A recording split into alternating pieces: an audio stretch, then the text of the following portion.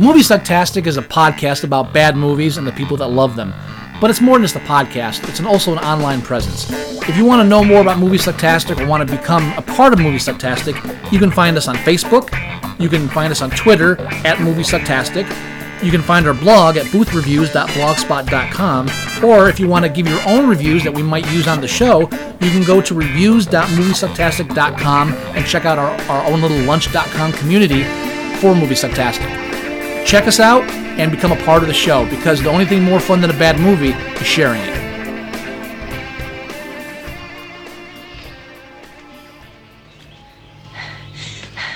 Climb. Oh. Come on, Vic Casey.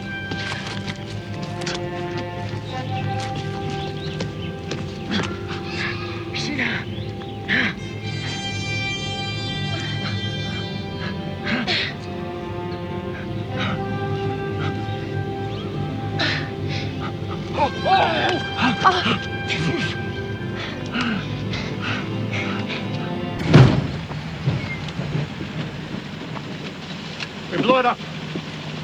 All right! Get some plastics and blow the damn thing up!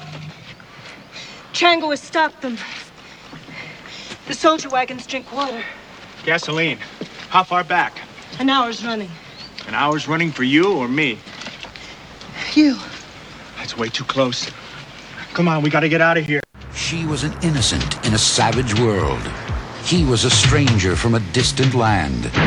Their struggle against an overwhelming evil turned into a discovery of overpowering love. Sheena.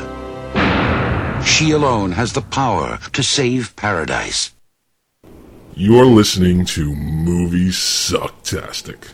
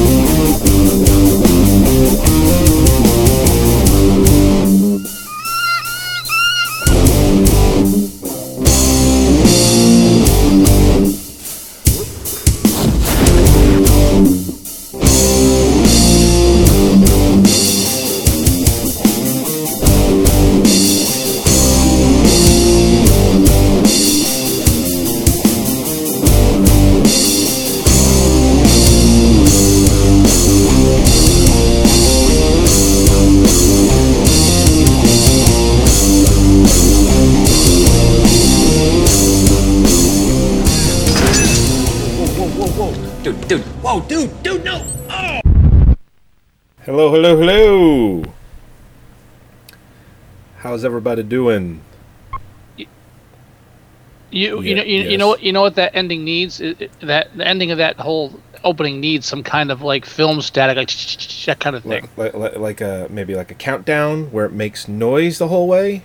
Yeah, that's what I'm thinking of. Something like that. Okay. We need to add something like that to it. You're right. It's a good idea. I'm glad you thought of it. I'll get right on that. How's our voicemail message going? It's perfect. It sure is. Welcome to Movie Sucktastic, everybody. I'm Scott. That's Joey. Angry at me. And this is episode 140. Wow. You get the even numbers, don't you? Mm-hmm. It's a nice round number. Sure, it's not hard to forget. And speaking of round numbers, this episode we'll be reviewing Sheena, Queen of the Jungle. Well, I mean, that's not. Yeah, well, it didn't get that title to it. It's based on the comic book Sheena, Queen of the Jungle, but I think in the European countries where it was released, it was called Sheena, Queen of the Jungle. Actually, most countries it was, except for us, I think. And this is the 1984 Tanya Sword. Roberts. It's not Sword and Fantasy. I'm thinking of Beastmaster, which is Beastmaster. We reviewed last episode 139. This Sheena doesn't take place. It comes 2 years after Beastmaster, which didn't do well in the theater, but started gaining a cult following after, like a few years after it came out. So this could be part of that, as well as it's following on the tails of like Conan coming out, as other things like that too. Also, Greystoke had been a big hit, so that's another reason why they might have. I'm trying to rationalize why a film like Sheena would actually be made. Well, the film Tarzan, they did a big budget film Tarzan too. Greystoke, that's what I meant. Greystoke. No. That's the one with Christopher Lambert. They did another one before that. I thought Greystoke was the one just before this. Actually, you know what? I want to say Greystoke came out the same year. I bet you do. 84, same year. Yeah. But the other one, God, I can't remember the guy's name. But it came out 1981. It was one with Bo Derek. That was also the one where she's in like some Clan of the Cave Bear? No. That's that's Daryl Hannah. No, Bo Derek. The film was directed by John Derek, which was her husband at the time. But the guy that played Tarzan was Miles O'Keefe. Oh, God. Remember Miles O'Keefe? How much O'Keefe? Miles O'Keefe. He did a film in the 80s called Cartel. He did a lot of like B films in the 80s, just like straight to video type stuff. He never gained, the stardom that he thought that he was going to get from when he did Tarzan. All right, you're thinking of Tarzan the Ape Man, 1981. Yeah, Tarzan. Okay, yeah, so that is which came out before Beastmaster. So there's a lot of half-naked people swinging around the jungle in the 80s. Well, yeah, they were all trying to capitalize on that. He was in Waxwork. Very unusual, very unusual. And Tanya Roberts, who I did not realize until diving into this film, was a Bond girl. Oh, yeah, she was in Never Say Never, right? No. Was she in Octopussy? Which one was she in? No, come on, take another guess. She was a Bond girl. Grace Jones, View to a Kill, 1985. Oh, she did it the next year. Oh, okay. Right, just after. Well, it makes sense because in those like 82, 81, 82 through probably around that time, she was huge. And it was mainly because of how beautiful she was, because she was fucking awful actress. I am Sheena. And I was waiting for her to say Queen of the Jungle, but it's just like, she probably said, no, that doesn't work. Let's stick with just, it's like, you're making decisions? Just sit there and look pretty, okay? Sorry. No, I can't argue with the acting part. I mean, then again, how do you act the role of Sheena? How do you do the role of Sheena and pull it off? You don't. There's nothing to work with here. And her leading man is Vic Casey, Ted Moss, whose claim to fame is he was in Soap. He was the father in Blossom. Well, no, I'm talking about claim to fame. He was Soap. That was his big role. He was in that series for a long time, and then he was also in Sheena. He was in Sheena, and he was also in the film I always remember him for is Oh God, You Devil. Yep, he was the rock star, the guy that sold his soul to be famous, rich and famous. Yep. And then God plays gambles for his soul, which is kind of fun. Yeah. And that's really all he did. That was anything worth mentioning, I think, personally. God, I saw Oh God, You Devil in a movie theater. Jesus. Oh no, I saw it on cable. I wasn't that bad. When did that come out? 83. For some reason, I don't know. I was in the movie theater a lot when I was young. I almost want to say I saw Sheena in a movie theater, but I know I didn't. I know I caught that on Cinemax a lot. Now you know what threw me off, and I'm embarrassed. Curse of the Pink Panther. He's the lead character in Curse of the Pink Panther. Yeah. And in my head, it was always what's his name. I mean, I remember seeing it as a kid. I haven't really gone back and revisited. But in my head, the actor was what's his name from Rocky Horror Picture Show, Brad. Oh, right. Yeah, because he's got the glasses and the leisure suit. Yeah. So in my memory always informed me it was him, and then I was doing the research for this, like, holy shit, that was him. Now I have to go back and rewatch Curse of the Pink Panther. Which, all right, let me rephrase that. I don't have to go back and rewatch Curse of the Pink Panther, but I just might. And I know you don't want to really count it, but he was on Blossom as the dad on that show for a long time. Yeah, all right, that's Blossom, though. We're talking movies. Well, you mentioned Soap. That's also That's different. not a movie. Soap was a groundbreaking television show. Blossom was a television show. Well, yeah. But Blossom is what branched him off into directing, too. So he did have a life after he did Sheena. He's directed quite a bit. At least somebody did. Just a lot of TV. But yeah, now the film starts off with Sheena. Her real name in the film is Janet. Damn it. And and her parents, they're what are they? Archaeologists or scientists? Actually, scientists. Yeah, They're trying to track down. They're trying to track down this revolutionary healing dirt in Africa. Healing Earth. The healing Earth. Right. Can I explain this just because I get a kick out of this?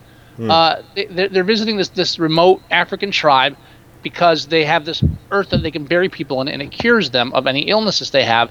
And they've dragged their toddler daughter along with them because they're bad parents. Worst parents ever.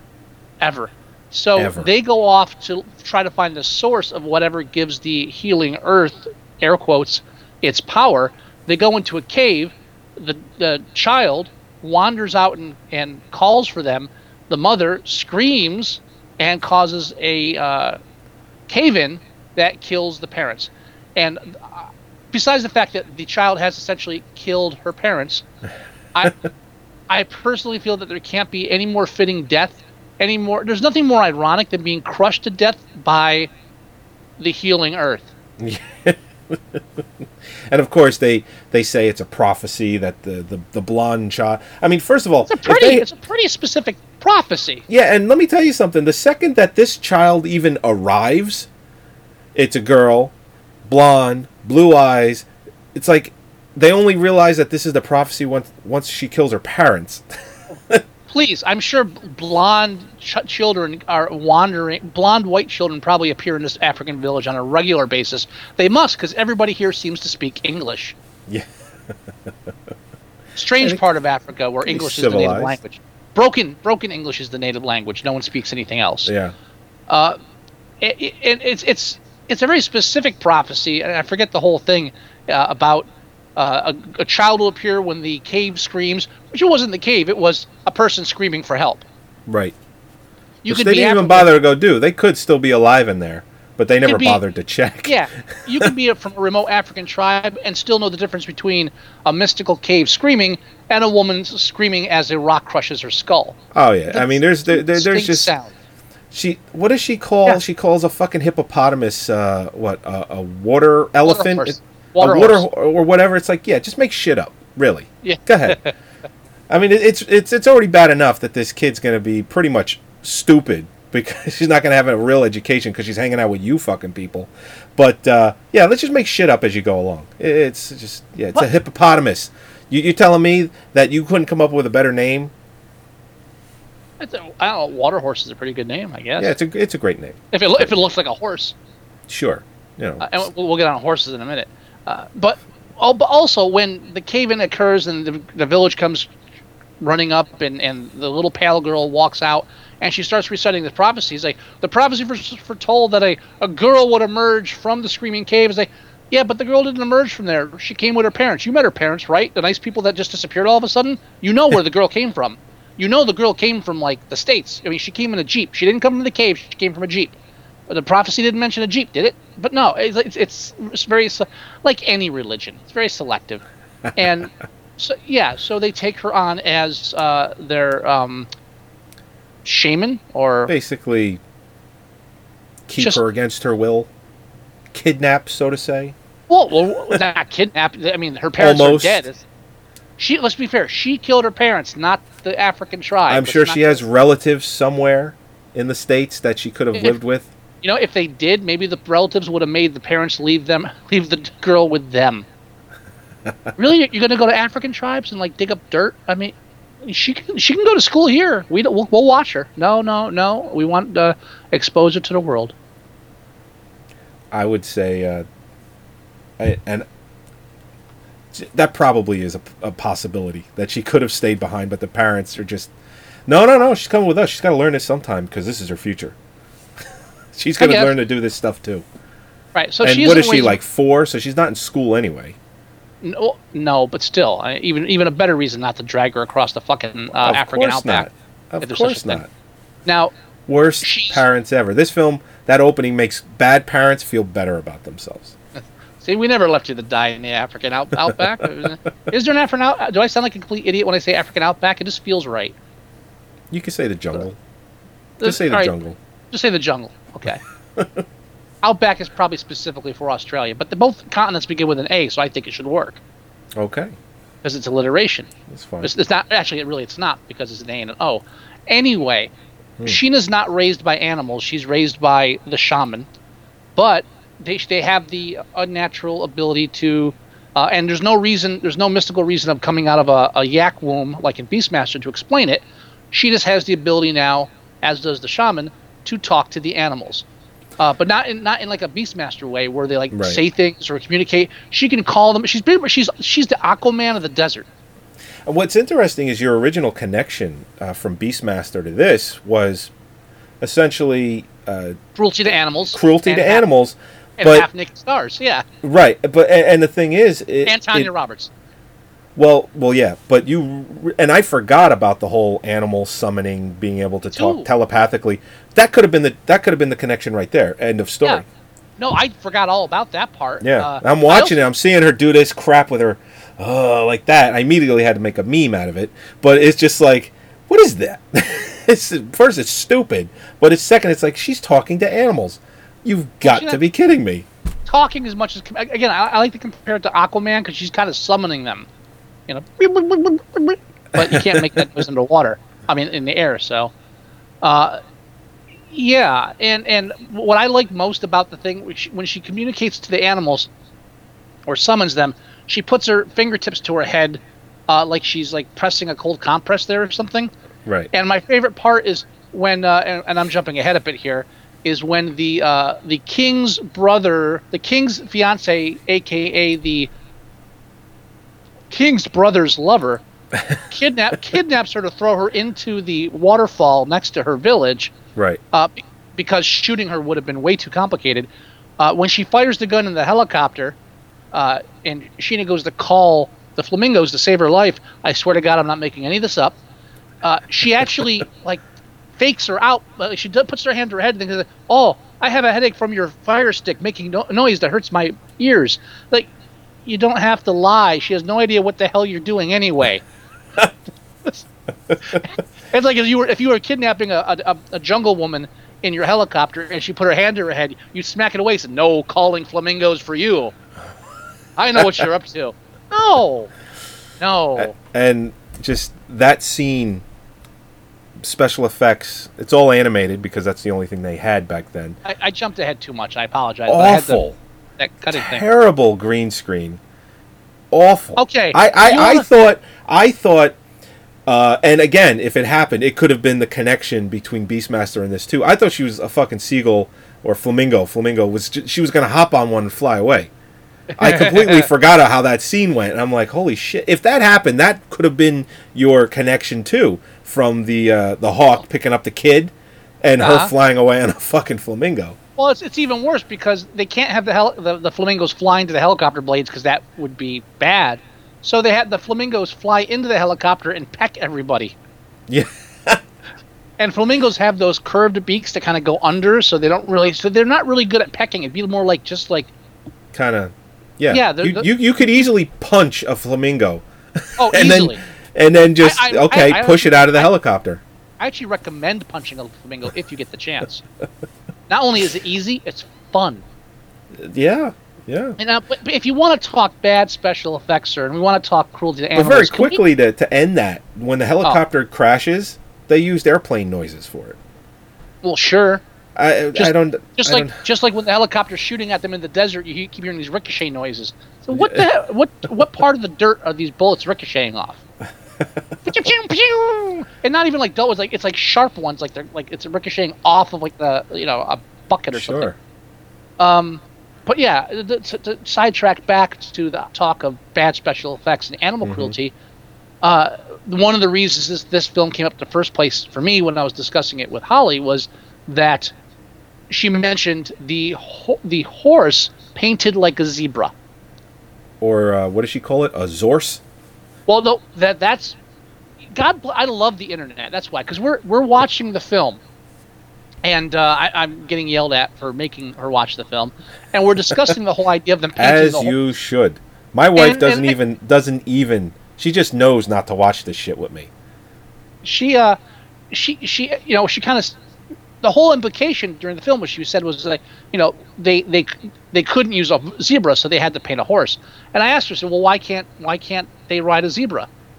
She's like, well, they can't. I said, but do you have a reason? So I don't know. I just assumed it. So next thing you know, we're both Google phoning, trying to get the answer first. And apparently, you technically can train a zebra to ride, but apparently it takes 10 times as long and is considered an extreme waste of time. And they also have weaker vertebra, and they tend to kick people off and stomp them and trample them when they try to ride them. So Tanya Roberts, reasonably would not be the kind of person you'd put on a zebra. And they do actually, some people do crossbreed zebras with horses so you can ride them, and those are called zorses. It's an actual thing. Really? Yeah, and I said, you know what? I would, if I had the means, I would own a zorse just so I could say it. And that's where we keep the zorse. The what? The zorse. You don't know about the zorse? You've never ridden a zorse? I mean, but yeah. So apparently apparently it's also impossible to use African animals in Africa. They had to import to Africa. That's right. So I read it was just one of the largest or imports to Africa of African animals. Yeah. and on set they were having so many problems with wild animals coming on the set to try and attack tame animals. They had to actually it was more trainer problems and yeah. Well, let's be fair, not just attack the animals, but if you're shooting anywhere in Africa, animals in Africa, especially like out in the desert or in the jungle, they tend to have the run of the place. They don't understand what a closed set is. So they'll just kind of like, all right, now we're here. Yeah. They don't know. So they had to import all these animals, and apparently they had to paint and the worst part about the zebra painting job is that it's so bad. Well, yeah. I mean, it's because the lines are so distinct, and when it gets down to like the arm where the lines meet, it's like you could tell someone without someone who had never painted a zebra before was told to paint a zebra. Says, well, I guess the lines, and they probably looked at pictures. Right. It's the lines go here and they go here, and they're all solid lines. There's not one there's no distinction between black and white. It's just solid lines. It's like a crosswalk. I wonder because she rode that zebra quite a bit in the film. I wonder how often. Horse. We'll call it a zebra for the movie because that's what it's supposed to be. Okay. We'll call it a horse. Thank you very much. I wonder how often she's cleaning up her crotch full of black paint. Oh, easy there. Come on. What? Did I go too far? I was just thinking of chafing myself. I was a little less worried about chafing. I mean, they're using probably ink that killed the goddamn horse. Like they killed the tiger in Beastmaster. I'm sure that the horse didn't die. I mean, horse. It's not like. I never heard any horror stories about the horse. I wonder if the paint washed off though. I don't think it did. Maybe not. They also had the elephant, and then they had the two monkeys who don't do anything. They just kind of wander around. At the end, they throw a rock, and that's it. Yeah. Other than that, well, the one kind of warns her throughout the film. Oh, some shit's happening over there. This is happening over here. Oh, here's a grenade that should blow up in my face, but I'm going to throw it anyway. And I'll give just you in time. They do a little bit, but most of the time they're just walking hand in hand, back and forth. Yeah. Which is a waste of time because they're monkeys. They could be riding tricycles and making in half the time. Sure. because that's their natural habitat. Or just be getting it on monkey style in the jungle. Ew. But anyway, what? That's what they do. Saw a that's what- documentary oh, about that last okay. night. It was pretty creepy. I bet it was a documentary. It was. Yeah. Uh-huh. Well, I was watching it and I learned something, so that's a documentary. Sure. That's my story, and I'm going to stick with it. Now, the only thing more offensive than the animals in the film is, of course, Africa itself. It tends to be very offensive in the movie. Yeah. We have the King of Africa, and there's a plot to kill the King of Africa by the King of Africa's brother. And what was his name? Jambaloni? It just sounded like a really fake name. Oh, well, of course it's a fake name. Jabalani. They should have just called him, Lama Lama Ding Dang. I mean, what the fuck? Jambalani? Well, I'm sure Jabalani. I'm sure that there probably is an African name Jabalani. I'm sure they did some research. They didn't call him like King Watusi or something like that. It was they. And then his brother was Prince Atwani, and Jabalani. They were both banging Countess Xanda. I loved her high five. That was just fantastic. Vic Casey comes in. He high fives the king. Vic and the king's Casey. Like, yeah, he high fives the king, and he's like, "Oh, yeah." Then he introduces himself as the king, and he's immediately apologetic because obviously you don't do that with the king. But then she comes over, and she sticks out her hand, and he high fives her, and she just goes, "Cool," and then they walk away. But it was the way she was like, "Cool." I think Vic Casey's original name in the film was supposed to be Joe Bag of Donuts, but they changed it to be a bit more, non-New Yorky. We'll get to the scene when it comes up. I'll put in the audio so we can listen to it. Of what? When she says "cool," because it's coming up in a couple of minutes. I'll be looking for it. So the treacherous, the king's treacherous younger brother / football star, because that makes the plot that much easier to follow. Sure. Is going to kill the king to take over because he wants to invade the Na'vi. The Gajari the Mountain. Na'vi. They want to wipe out the Na'vi and get the unobtainium from underneath their village. Are you saying James Cameron ripped off Sheena? I'm saying he's trying to invade this native land to get a rare mineral from underneath their town, and all I can think of is this. I'm watching Avatar again. I'm like stuck in the time loop. Well, you can't challenge it to me. Only they instead of unobtainium, they called it platinum, whatever that is. You can't challenge it to me. Just so you know. I know. We've already been there. Done that. That was episode 7. All right, here comes the scene. Here, I'll put the audio on. Jabalani. Oh, Jesus. Excuse me. I found it tingling and delightful. Our intended bride, Princess Xanda.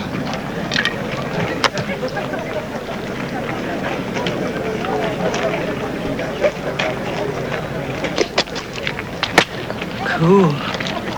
Please follow us, Mr. Casey. Let's get the bags. It's just so bad. And I find it interesting that, and of course, I mean, just because it's taking place in Africa, the white people don't have to be the bad guys. I understand that. It's not like we have to have that, even though they usually are. But here we have a situation where we have the King of Africa being killed.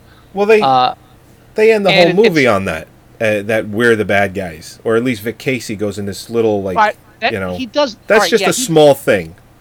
Yeah, he does that as far as but that's more broadly about culture and the celebrity aspect of it, and he's talking more about the culture. What I'm getting down to is that we have the King of Africa, who happens to be black, and his brother, who also he's talking about them destroying the whole area to rip up the mountain to go get the healing earth.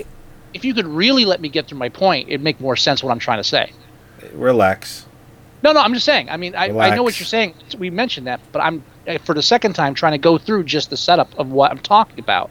Is that the main plot has the King of Africa and the treacherous brother who kills him to take over the land. So we have the king of the black people and his brother kills him so he can become the king of the black people, so he can destroy a town of black people to get to the rich stuff underneath. In the process of doing so, he hires a white person to do his work for him, kills his white cohort that helps him find it, and is eventually thwarted by a blonde white person that rallies the black tribe to rise up against its black oppressors. So there's a bit of unevenness towards the reality of what is in the world versus what the film portrays. That's all I'm getting at. It's really very lopsided. We do have an evil white person in the film, but of course the main evil person is the black person. And so the whites are kind of like in the middle there between the oppressor and the oppressive, and they're just kind of, we're helping out when we can. I was just going more simple than that. I was just going to talk about what Vic Casey says at the end of the movie about how he wasn't going to bring her back, and he was just going to get the dirt analyzed and have it reproduced, and not tell them about the area because he knew the white people would come and destroy it and just everything would be wiped out. Well, he said no. I mean, if you remember carefully, he said he wasn't going to take her back or let them find out about her because they would destroy her and the village. He was protecting her for the healing earth. No, he was protecting her from civilization. He wasn't protecting the African tribe from evil white people. She was protecting the savage girl from civilized society. It wasn't a racial tone. It was more, again, savage beauty versus cold, calculating, opportunistic entertainment society. I don't know if I buy that, but I don't think that's exactly what he meant. That's what he said. I mean, well, he's talking about this dirt when he tells her that he's not taking her back because they would want to go back there and destroy the area. What do you sound like you're summoning an elephant right now. No. I'm just. It's two separate things. He sends the dirt out, but then he tells her why he's not taking her back with him. And I'm not talking about that. But that's the same scene. That's the scene we're talking about. Yeah, it is the same scene, but I was just specifically talking about how... Forget it. Let's move on. Let's just move on. Seriously. She's a blonde white girl rallying the African tribe to protect themselves against the rulers of Africa. Who in this film aren't the white apartheid. It's just King Jumbandi. Jabalani. So there's a lot of reality being ignored in this film. Jambalaya, exactly. So there's a lot of reality, apartheid reality especially, being ignored in this Africa to present us with a whole plot of conquest and destruction of culture, but being done from within without us being the culprits. So it's a little bit insulting. A little bit. The scene where Sheena has her hands in chains, and she's like, "We too we can be free." So, we didn't need the white girl to tell us this. She didn't say we can be free. I'm paraphrasing, obviously, but she's talking about them rising up. She's talking about her being chained. She's talking about being free. Well, she's talking about even in chains that they can beat them. Yes, you're right. The symbology of people in chains unshackling themselves is about freeing themselves. In this case, freeing themselves from the oppression. Agreed. I won't disagree. Right.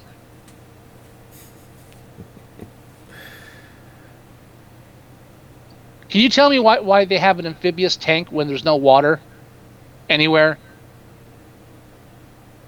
No. Okay, I was curious about that. No, I can't answer that.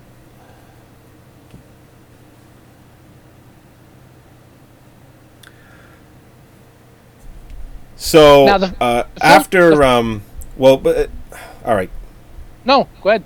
No, I was just going to say the brother, he sets up his brother's death to make it look like the shaman who comes to town to talk to him. The girlfriend, the two-timing girlfriend, sets it up She just To frame uses the it. Well, yeah, but she uses that. I guess they were going to do it a different way. They didn't really go into it. Maybe they were going to poison him. I don't know.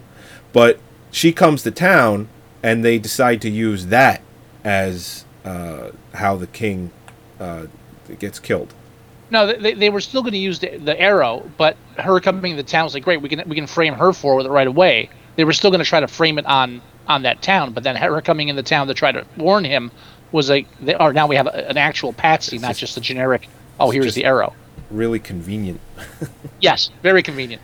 Just as convenient as that being exactly where the camera was pointing when he was changing film and other things like that.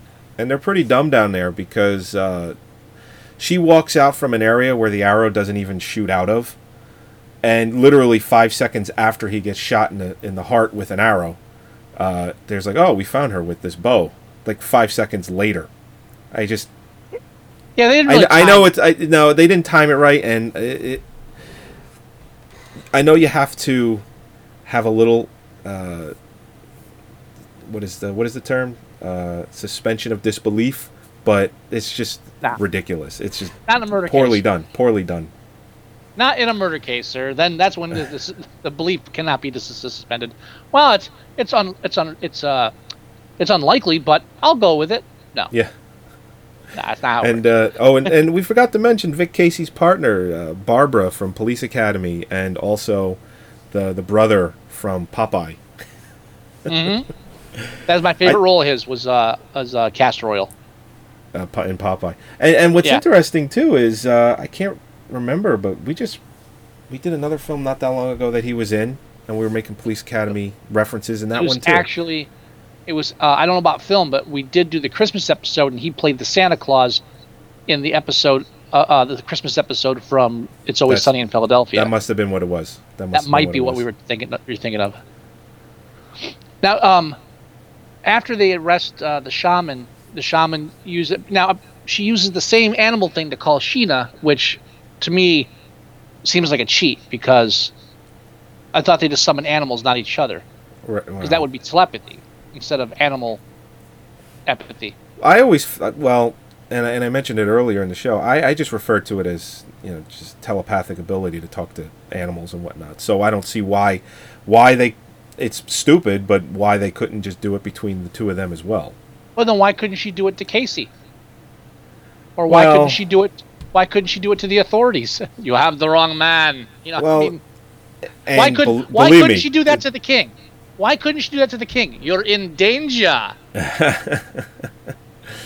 And believe me, this is just me saying it. Maybe it can only be between her. Anyone that's really in tune with the jungle and the animals and all that bullshit. I don't know. It's wrong. Anybody who can talk to animals can talk to each other too. Well, I mean, now I don't know. When she summons Sheena to jailbreak her, she brings the elephant, who is apparently impervious to razor wire and electricity. Yeah. And during the breakout scene, they play what is probably the most romantic music in the entire film. Yeah, dun dun dun dun. Dun, dun, dun, dun. You're waiting for like the magic kiss, and instead it's like monkeys, Well, I think they did that because that scene is actually on now. I think they did that to have Vic Casey for that love affair to just start at that moment. I guess and that's why the music. Yeah, but what it comes down to is a prison break to romantic music, and it just doesn't work. No. Yeah. And did I miss the part where the shaman was mortally wounded during the escape? Well, that's the thing too.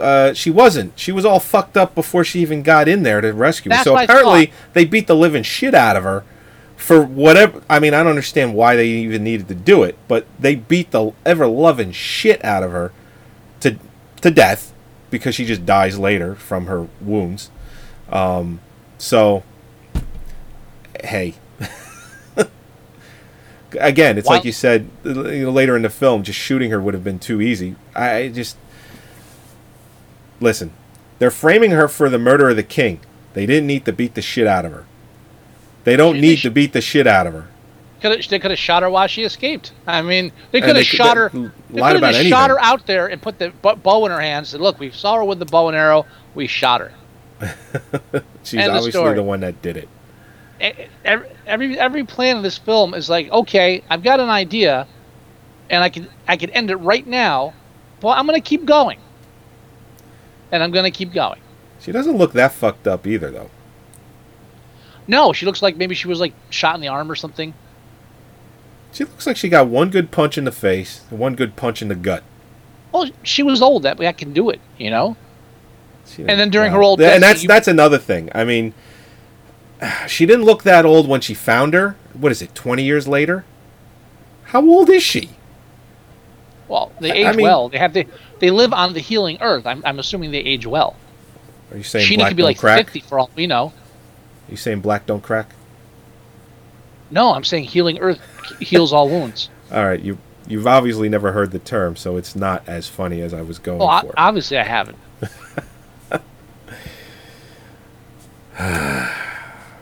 You mentioned the part when Sheena's talking to the shaman and she's dying. In the background, the elephant's digging the grave. Yeah, I mean the elephant fucking gets it. Yeah. Sheena don't get it. The elephant's like, Oh, It's- we're getting better. The elephant's like, no, sorry. ain't happening, Sheena. Don't you see what I'm doing? You think I want to do this? I'm digging a monkey's grave with my trunk. Do you know how hard that shit is? The monkeys are building a coffin out of coconuts in the back. No. What I wanted to see was the elephant just walking over and just rolling her into this fucking thing and then start putting dirt back in, or eat her and then just shit in the hole. I would have either taken one of those scenes. That's what hey, Either would have been dramatic. very, Yeah. very. Later on, you see the monkeys playing with her head. Either scene ends with the elephant throwing dirt back in the hole. Right. So, And so, but Vic's there when she breaks the shaman out. She chases her. He drives his car through the jungle to find her, and then there's a whole thing where they have the film that proves that the prince is the one that killed the king, and so there's a whole thing about trying to get that out of Africa back to the mainland where they can, give it to the media. And Vic is trying to. Vic's pretty much stuck with Sheena and trying to protect her, and she's trying to protect him, vice versa. mm-hmm. And it's just a lot of running around and a lot of nudity. I don't remember so much nudity in this film either. Quite a bit. And it's a PG film, and there's 2 almost full frontal shots. When I say almost, they're not frontal; they're side. But full side nudity with like nipple, that for me, that's enough. I mean, you see her from the waist up twice in the movie. One when she's bathing, and then one, actually both times. She's going swimming, and then the second time is with Vic Casey. Right. You just see her from the waist up. So, No, I mean, you it's see still her not a full full... length. From the side, you see her full length. Full both length. Scenes. Yeah, you see Yeah. her directly from the back, then she turns to the side. So Side. you see like 3/4 of her. Yeah, I'm saying it's a side shot. It's not like a where she just turns her shoulders. You see side everything. It's a side. It's full side nudity. Yep. PG. Yeah. Parental guidance. Oh, let's also not forget at the end, what's his name? The lead singer from Judas Priest. He takes a spear to the throat. Yeah. And not in a nice way either. For Not in an off- not in a- and just the not- way he thrusts it into his throat, it's not one of those cutaway scenes either. You see it. Say it's not an off-camera dagger in the spear in the throat. It's now this is going into your throat. It's like, oh, and we're gonna watch you die. Slide down the tree. We watch him die after On taking his knees. No, well, on his back. He's leaning against a tree. Yeah, but he slides onto his knees. I wouldn't say on his knees. He was still leaning back. He was on his knees. But I'm just saying. I don't think he's on his knees.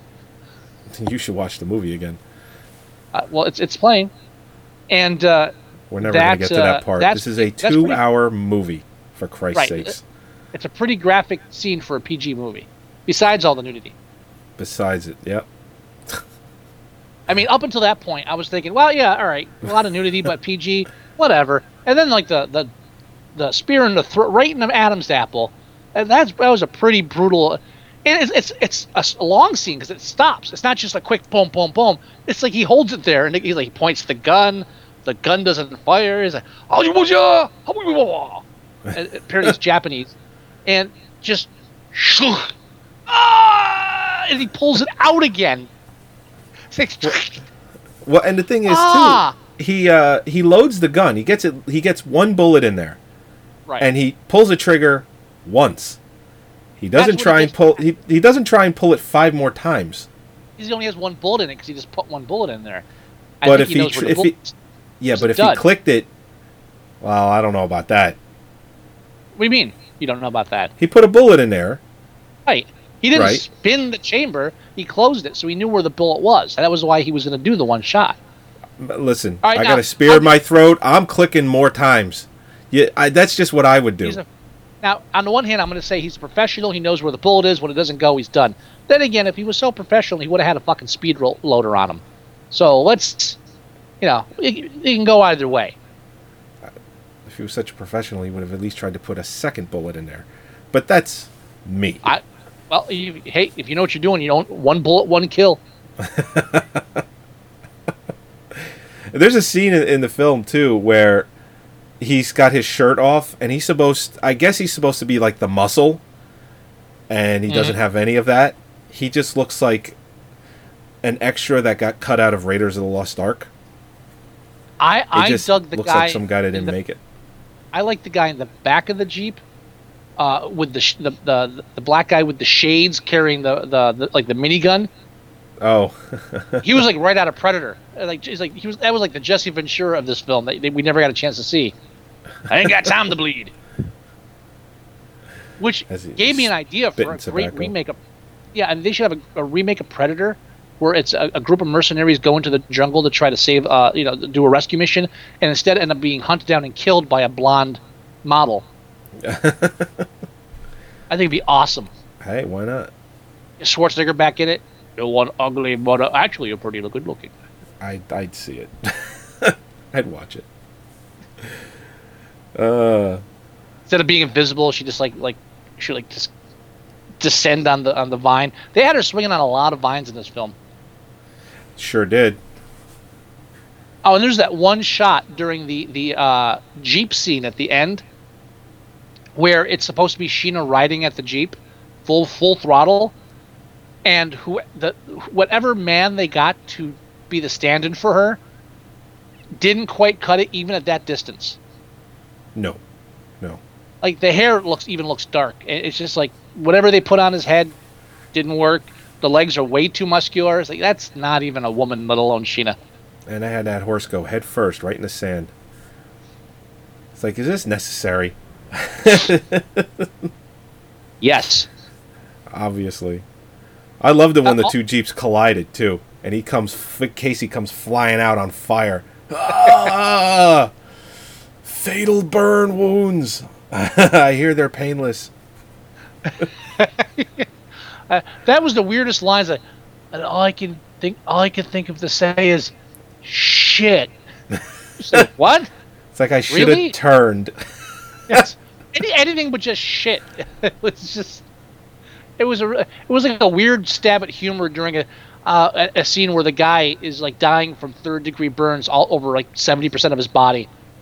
It's like, I don't know if one-liners is what we're aiming for in the scene here, guys. I think dial it back a bit, just a tad. Yeah, I mean, from the neck up, he's fine. Which apparently you can't go any further with the healing earth. Neck up, you're on your own. Yeah, head wounds are really a no-go there. Yeah. I still think it'd be funny when they drove in. They just took his head off when they came in at the end. Nick, no! But wouldn't that heal back though? If he's in there, maybe. Just another one just grows out of that spot. A less attractive. Well, when they hit, when they skid and they hit the brakes and like the dirt flies up, Holly was like, "Well, now he's got dirt in his eyes," and I said, "Well, it's the healing dirt, so it'll heal the eye. He'll have 20/20. Yeah, exactly. It'll heal the wound it causes. So. Yeah. The Healing Earth has to be trickier than that, but it makes sense to me. Can we talk about, real quick, just all the upskirts in this movie? Oh, no. Not at all. Unacceptable. Unacceptable. There's at least 3 really good ones. The best one is in the clip that I played in the beginning of the show, where you actually see the thong that she's wearing actually thongs right into her vagina. So when she bends back, you see vagina. Well, you see, because you're looking. And I'm looking real hard, too. Yeah. I'm really trying to see.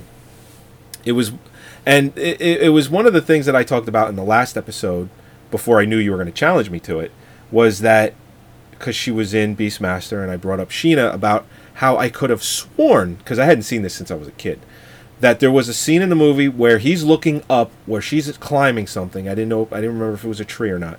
But she's climbing something, and I'm like, I could swear you could see her vagina. And I was right. And it was actually better than I remembered.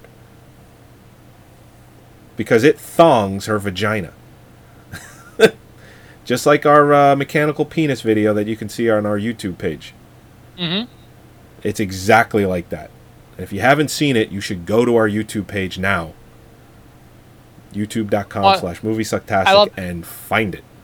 You know what? I didn't remember. I hardly remembered any of this film, but this scene that just came up here, it was the one scene I remembered the minute it came up to it, where he has the tape recorder. Says, "I am no fool. Words are not like the wind. Well, words are like the wind. They cannot be carried home." And he records it and plays it back to her. Yeah. Don't ask me why that line stuck in my head, but like I knew the line before it came out. Oh, I don't remember. I don't remember a lot of the lines in this movie at all. I remember specifically that part. Everything else was like watching it for the first time, but I specifically remember tape recorder. I am not a fool. Words are like the wind. They cannot be carried home. And he plays it back. He's like, "Who's stupid now?" Yeah. Ha ha. Ha ha ha. Miss Jungle Lady. Ha.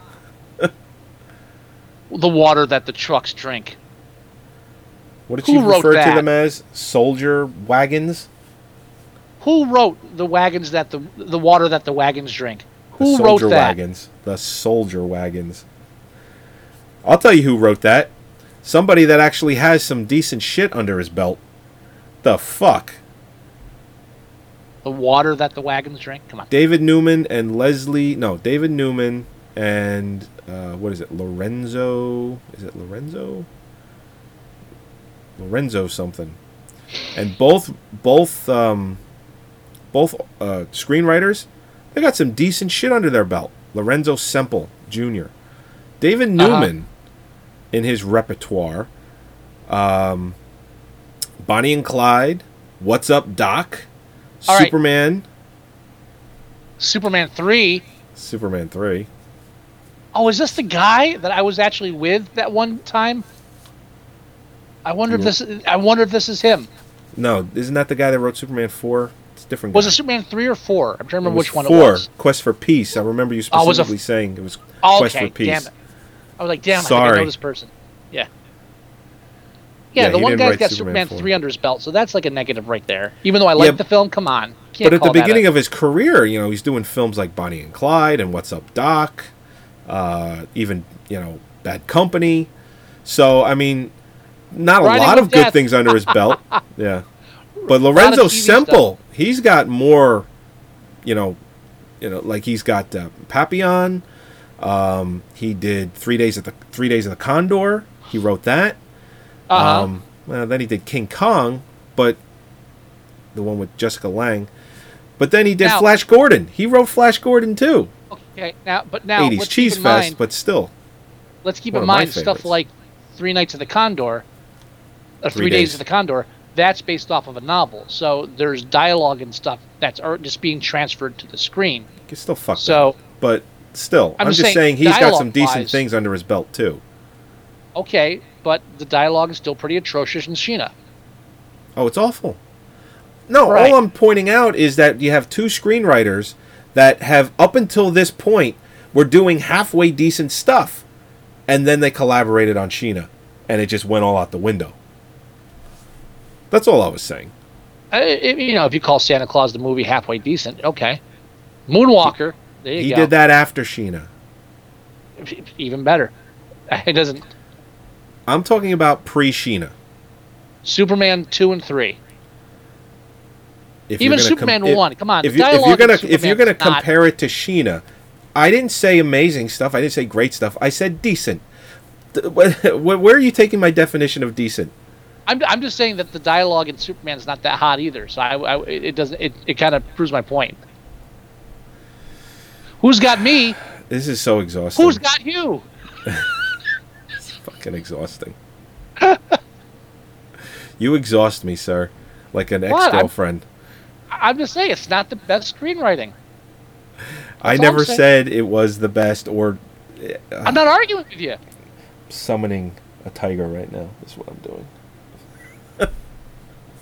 And I wasn't a fan of the Parallax to begin with, so I thought it was pretty. I don't know. Anyway, have we gotten our fill out of Sheena? Is there I anything can't else believe to touch Flash base Gordon on? was before. Yeah, 4 years. I cannot believe that Flash Gordon was before Sheena. I would swear it's the other way around. It really. It's like taking a step backwards. That's sad. I still like Flash Gordon. So do we Oh, want I to go love ahead and Flash Gordon. do we want to go ahead and I- rate this on IMDb? Is there anything else we missed when we were talking about Sheena? I mean, we discussed We the brought up zebra. everything. The We Zorse, mentioned the Tanya zebra, Roberts' vagina. her vagina, any upskirts, the romantic subplot, the mischievous All right, brother. All right, I want to underline one of my favorite bad dialogue scenes. Okay. Is when she crafts the flaming arrow out of a reed, hay, and a Swiss Army knife, Yeah. and she says, "It is a good arrow," and then Vic Casey is like, but it is top heavy, and she puts 3 fingers under it and holds it. And he goes, "Yes, by 3 fingers." But they never correct it either. They just go with the arrow they made. Right, but even then, like, it's not like she measures anything out. She just holds 3 fingers under it and weighs it. Goes, yes, by 3 fingers. If she had put 2 fingers under it, would there have been a difference? No. It was just like a random. She's not pouring whiskey. What? I don't know. Enough for 1 second in the entire film that I believe that she could shoot a fucking arrow at any point. I like the part where she's got the arrow, for lack of a better word, cocked, and she's following the soldier wagon carrying the water for the wagons, and she's panning and she's dragging the arrow over the bushes in front of her, and I'm waiting for the whole thing just to go up in flames. So, she's got the fire on the front of it. And, yeah, at some point you're thinking, oh, she's going to light the whole thing on fire. But it was interesting, like you mentioned that, because the camera is following her, and in some of the shots it looks like they cut away a part of the bush, and then in some shots it looks like, oh, this bush is a problem, let's cut some of it away. And it interweaves those shots. And here I want to argue the logic of the film as well, because she shoots the Swiss Army arrow through the side of a oil can, gasoline can, right? Which I've got assuming that they're not that soft. No. But she enters in there and it catches on fire. So there's a gasoline fire all over the gasoline cans in the back of the truck, and a helicopter flies in, hovers over it, and puts out the gas fire. Yeah. I'm almost positive that that's not possible.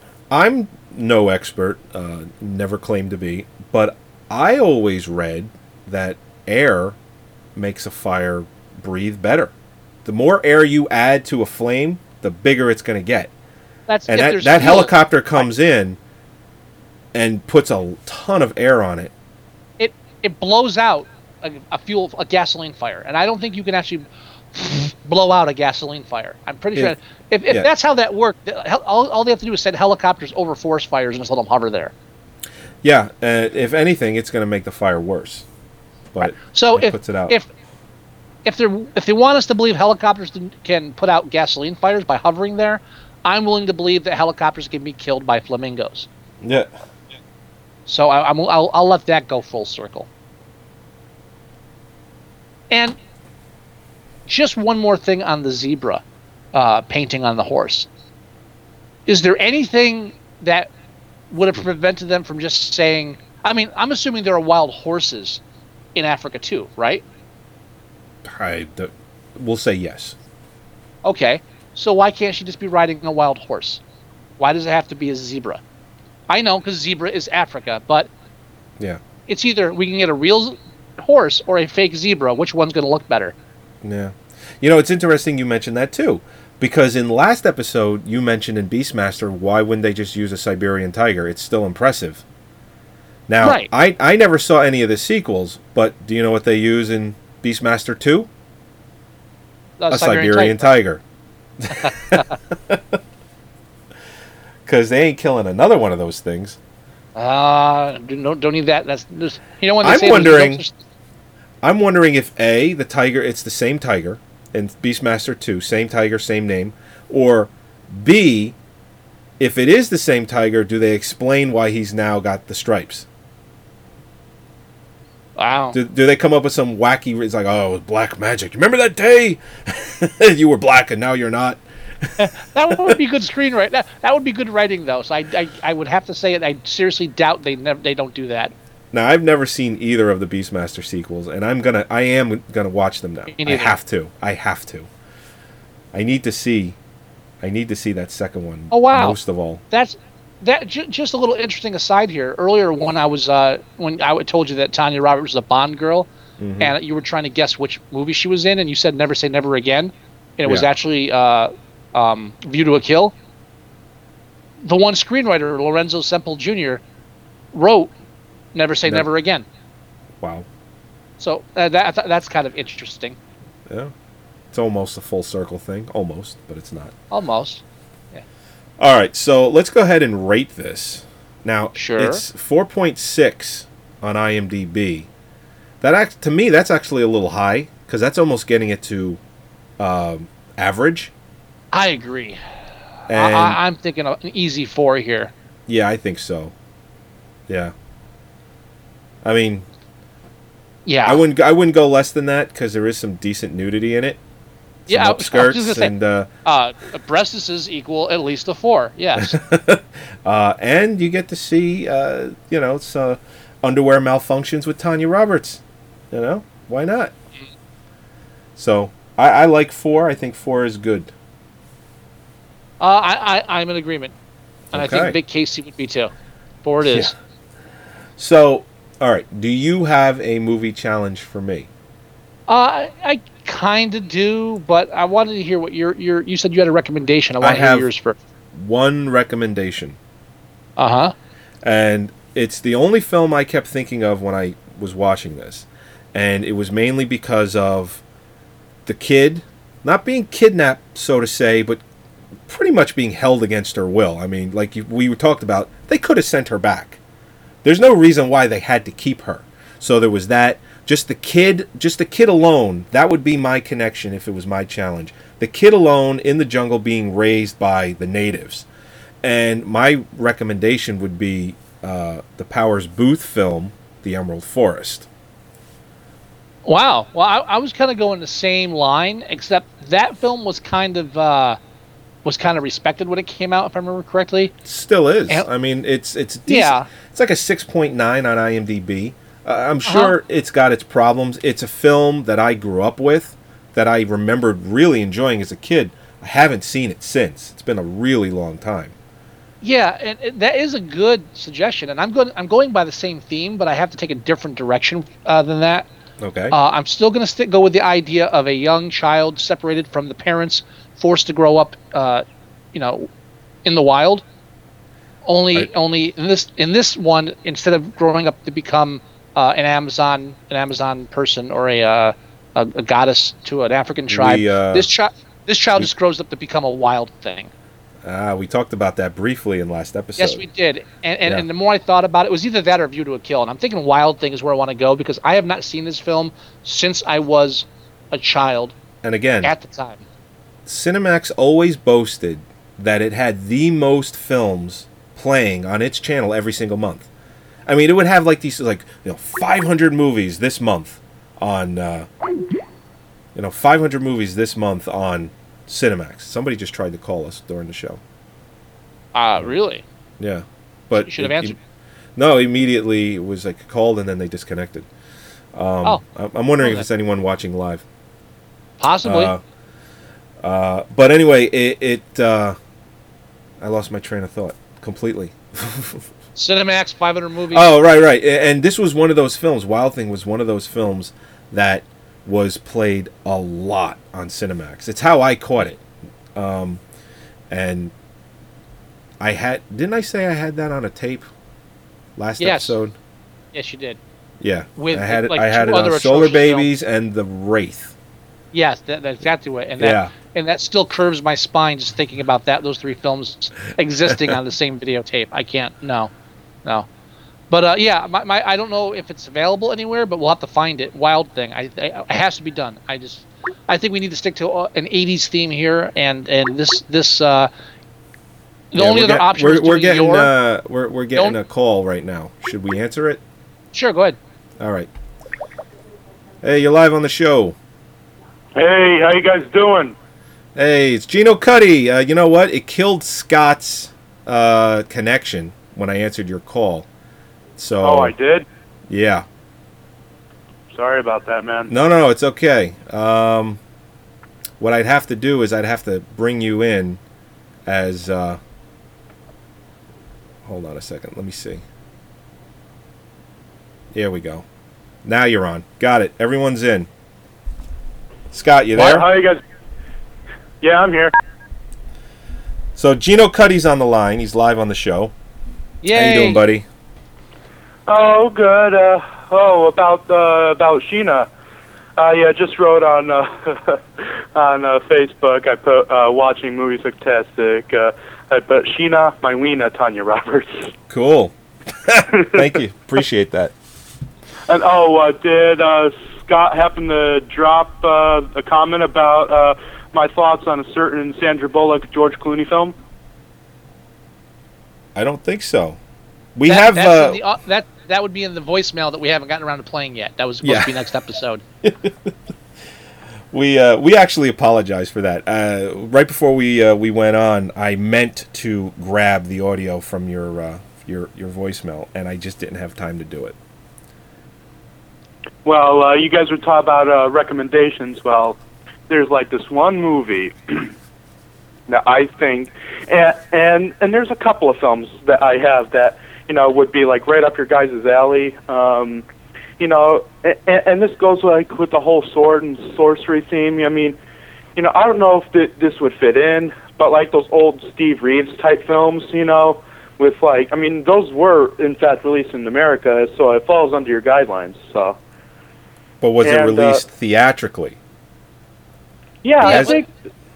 Yeah, but the box office was a different thing, like way back then. I mean, I think anything before a certain point, when you get to the grindhouses and like the movie, the newsreels and all that stuff, where you could go to a movie theater for a nickel and just like stay there all day and watch stuff. It had a different kind of weight than it does now with the whole, all right, we're going to go see a movie for a couple hours, then leave and go do other stuff. And I think that kind of hits around the 50s or 60s. So I think anything pre-60s is when you're getting into a kind of area where Hollywood was kind of like, I don't know. It was like the main. It was the main entertainment, so it didn't have that kind of special. Okay, we're spending millions of dollars here to make a film. So they didn't have that weight to it. I mean, I'm not saying we wouldn't do it, but the lines blur when you go back far enough to like Steve Reeves stuff and like the serials, that kind of thing. Because the serials are basically like television for movies. Yeah, and I had like two more in mind. I was writing in the live stream chat. But my computer connection is awful, so, right as I tried to call you, my connection dropped, so don't feel too bad. There are two more films. One is unrelated to what you guys are currently doing with the Beastmaster and Sheena. The other film that I think, it combines not only Sheena, but a film that I asked you guys to review a while back, 8. It's called Mighty Peking Man from, I believe, 1977. It was a Shaw Brothers type thing. And it was, again, one of those things that capitalized on King Kong. But, you know, it sort of ties in with Sheena because you have Evelyn Kraft, you know, dancing with the tigers and, you know, slow ballad disco montages and everything. And she's wearing like a Sheena outfit throughout that film as well. So it combines both things. All right. And Quentin Tarantino actually released it under his Rolling Thunder video label. Its other name is Goliathon. Mm-hmm. Goliathon. Now, if I look that up, that would be the Peking title. That would be the one that I would find it under? Yeah, it would probably be under that. Okay. And again, our guidelines are if it was released theatrically, it would fall under there. We'd have to look and see if that was released theatrically, and if it is, we would definitely take it under consideration to review it at some point.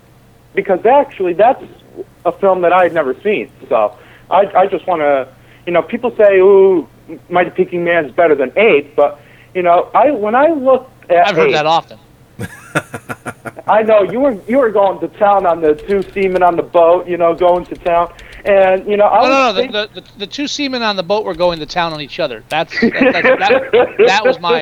was what I was getting at. But and I think it was you, Scott, who asked about, you see, because I'm like, I've done my research on this film. You know, I've tried my hardest to find out anything I could about it. You know, and I have like connections. I have a friend named Matt Payne who does a lot of 3D stuff, and he has some connections. I'm thinking, and this has been rumored, but I'm thinking the person in the ape suit was actually none other than the director, Paul Leader, because it was so low budget. I think it was actually him in that ape suit. No, you actually mentioned that in the voice message we played on the show after that episode. Yeah. Oh yeah. And I thought that was a pretty cool piece of information there, definitely. Yeah, and you know, the whole film, you know, and Paul Leader, you know, his other films, you know, I mean, after you see that film, you would have to go in and see some of his other work, like I just watched it like recently. I just remember Mama, which wasn't really about what was in its title, and then he did some weird films. He did like 2 films with like pre-Golden Girls Rue McClanahan. He did one called 5 Minutes to Love where he plays like a junk dealer, and he has like this whole spiel in there. He's awesome in that. You know, he's like, I watched the first 5 minutes of that, and I was like rolling on the floor laughing at his acting. Mm-hmm. And, you know, then the other film that I was considering you guys, you know, for, you know, because it's a bad movie and, you know, sort of ties in with, you know, the unfortunate recent passing of Bob Hoskins, who played Eddie Valiant in Roger Rabbit. All right, I got to stop you here because I'm getting really fucking annoyed. Not you, Gino, but Bob Hoskins, great actor, wonderful actor, lifelong actor, been in a ton of films. And when he dies, every single news article is Bob Hoskins, Roger Rabbit. Fuck you, no. How about Mona Lisa? How about The Long Good Friday? Anything. I would go. Little Heart and Soul. Come on. That's where the ghost Denzel Washington is following me around the whole movie. That's not Heart Condition. Heart Condition. Oh, what? Was he in a film called Heart and Soul too? Then I have no idea. But I know what you're talking about. Heart Condition. Yeah, I mean Danny the Dog. Now Made in Manhattan. That's getting a little silly, but I mean he's done some really Son of the Mask. So, all right. The man is dead. I'll take Hook. I'll take Hook over anything else. Yeah, let's not defile the grave of the man. They haven't even buried him yet. Unacceptable. No, Super Mario Brothers. You know, oh yeah, my friend Matt Payne hates that film with a passion. You know, whenever I mention that film to him, he either like hangs up on the Skype call, or he just stops talking to me. There's a group for people that didn't like Super Mario Brothers. You know what should have happened to Super Mario Brothers as soon as it came out? Should have went to that. They should have went to that. Should have went to that New Mexico landfill where they found all the ET Atari games. That's where it should have gone. Yeah, but those reels are heavy, and that's kind of like that's kind of like yeah, that and all the DVD, VHS, and Laserdisc copies. Is there a Laserdisc Super Mario Brothers? Oh God. Of course there is. It came out in '93. That doesn't mean. Speaking of, Dude, come on. Last press Laserdisc was in 2001. Yeah, but they didn't release every film in existence on Laserdisc. There's still a chance. Yeah, even Leonard is on fucking Laserdisc. did. But there is a Laserdisc did. for Super Mario Brothers. Yeah, they did. So, all right, never mind. Now, you know who did just die, though? That's actually on par for what we're reviewing.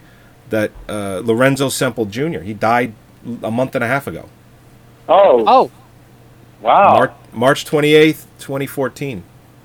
So it's I remember hearing a month about ago. that. He died a little more than a month, by a couple of Yeah, days. you know, my whole feeling on his King Kong, I mean, I liked it for what they were trying to do, but, you know, in a way, you know, I mean, I don't know, you know, if the whole message of the film, you know, because of that film, it's like, it was speaking to, like, speaking to the economics, and they had, like, a hippie character in Jeff Bridges. I don't know, you know, if that film's dated well with time. I mean, you know, I liked it. Of course it hasn't.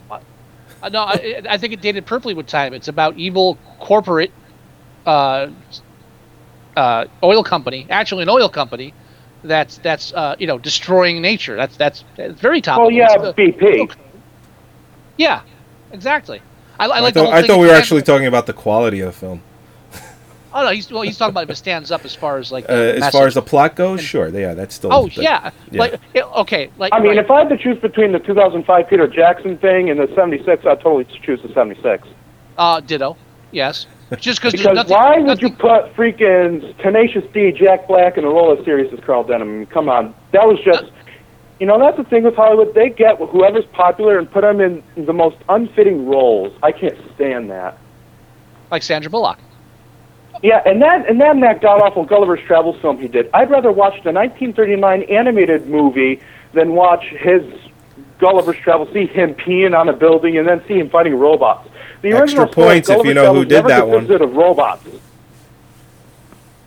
Extra points if you know who did the animated Gulliver's Travels. Max Fleischer and David Fleischer, Paramount Pictures. Good for you, man. I'm going to say that nothing beats the 1977 King Kong, where they have him chained up to a giant gas pump. But you know what I'd like to see as a curiosity, the extended TV cut of the '76 King Kong. You know, that was like a 3-hour long or something that NBC split up into two things and aired one night and the other part the other night. Because I think that people did record that out there, so it sort of made the rounds as sort of like a bootleg type thing, the extended TV cut. That's what I'd like to get my hands on and see if it makes the film any better. But yeah, I mean, but for me, personally, I mean, I love bad movies, and that's the thing that drove me to you guys. If I had to choose between Ape and King Kong 1976, I'm sorry, I would have to choose Ape. Because, you know, in what other film do you see a giant monster turn to the camera and flip you the bird and not even caring at all? In what other film do you see that happen? You know, the ape did flip the bird towards the camera in the remake of The Incredible Shrinking Man, The Incredible Shrinking Woman. Oh, yeah? Yeah, the gorilla does give the finger. Lily Tomlin, yeah. Which they must have done that like as a tribute then. I don't know if it was a tribute. I mean, the gorilla's giving the finger is funny. Going ape, the monkeys gave the finger repeatedly. And don't forget... The people who watched it gave it the finger. And don't forget the, hey, don't you bet to talk Going Ape. Little song and dance that goes a long way. Personally, I think King Kong Lives with Linda Hamilton was the bee's knees, but that's me. I was the cat's pajamas. But don't forget that the Incredible Shrinking Woman, next to Looker, has the best fake commercials ever. Best fake commercials ever? I think the best fake commercials of all time have to be the ones that John Kricfalusi did for Ren and Stimpy, but that's on another... We're talking films. You can't Yeah, I know. Well, Gino, I want to thank you for calling in. We're going to have to wrap up. Another film that I'd like for you guys to see at some point would be the Fred Olen Ray 1990 film Evil Toons. We did get that recommendation. We're debating that one. That's like iffy right now. Yeah, that might have to fall under a different category because it doesn't fall under the guidelines of a theatrical release at all. That was a straight to video. But it's definitely on the list because it has Madison on it, who I'm told is a porn star. I'm actually friends with her on Facebook. Really? Yeah, she's like a tattoo artist now, and she's like moved past that life, and she posts a lot of things relating to spiritualism and Buddha. She's totally moved past that point in her life, so she doesn't want to talk about it. Because she's what, 50 now? Probably well, yeah, but she still looks really good. I mean, I've seen pictures of her, and she still looks like really good. I mean, she's aged real well. I think I'd like to get one of my tattoos from a former porn star turned Buddhist. I think that would be a nice change of pace. Definitely. Me as well. I mean, hey, let's schedule an appointment, all three of us.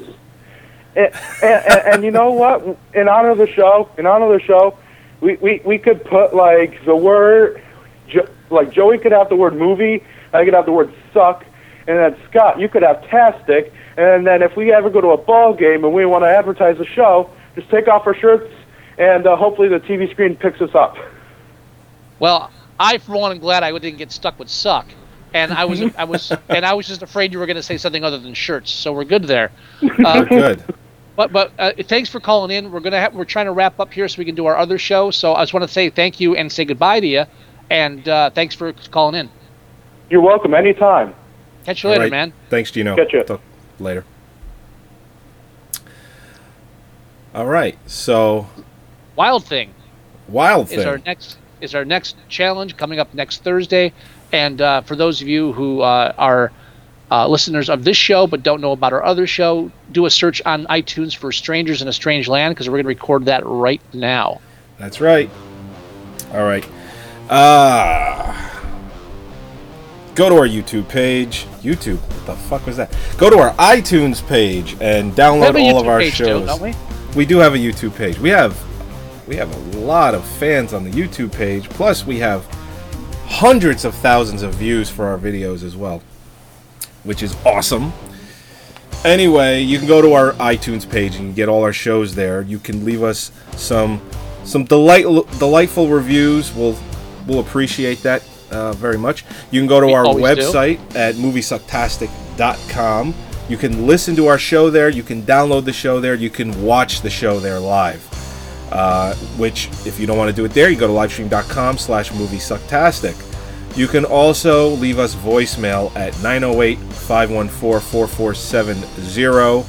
You can leave us email at themovieguys@moviesucktastic.com. You can go to our Tumblr page at moviesucktastic.tumblr.com.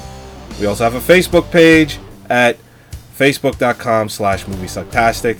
And we have a YouTube page as well, which youtube.com/moviesucktastic, or you can just do a search for Movie Sucktastic in YouTube and all our videos come up.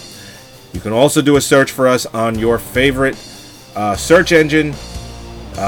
Just do a search for Movie Sucktastic and everything we have comes up one way or another. Because we rock. Next week, join us for episode 141, which we'll be reviewing.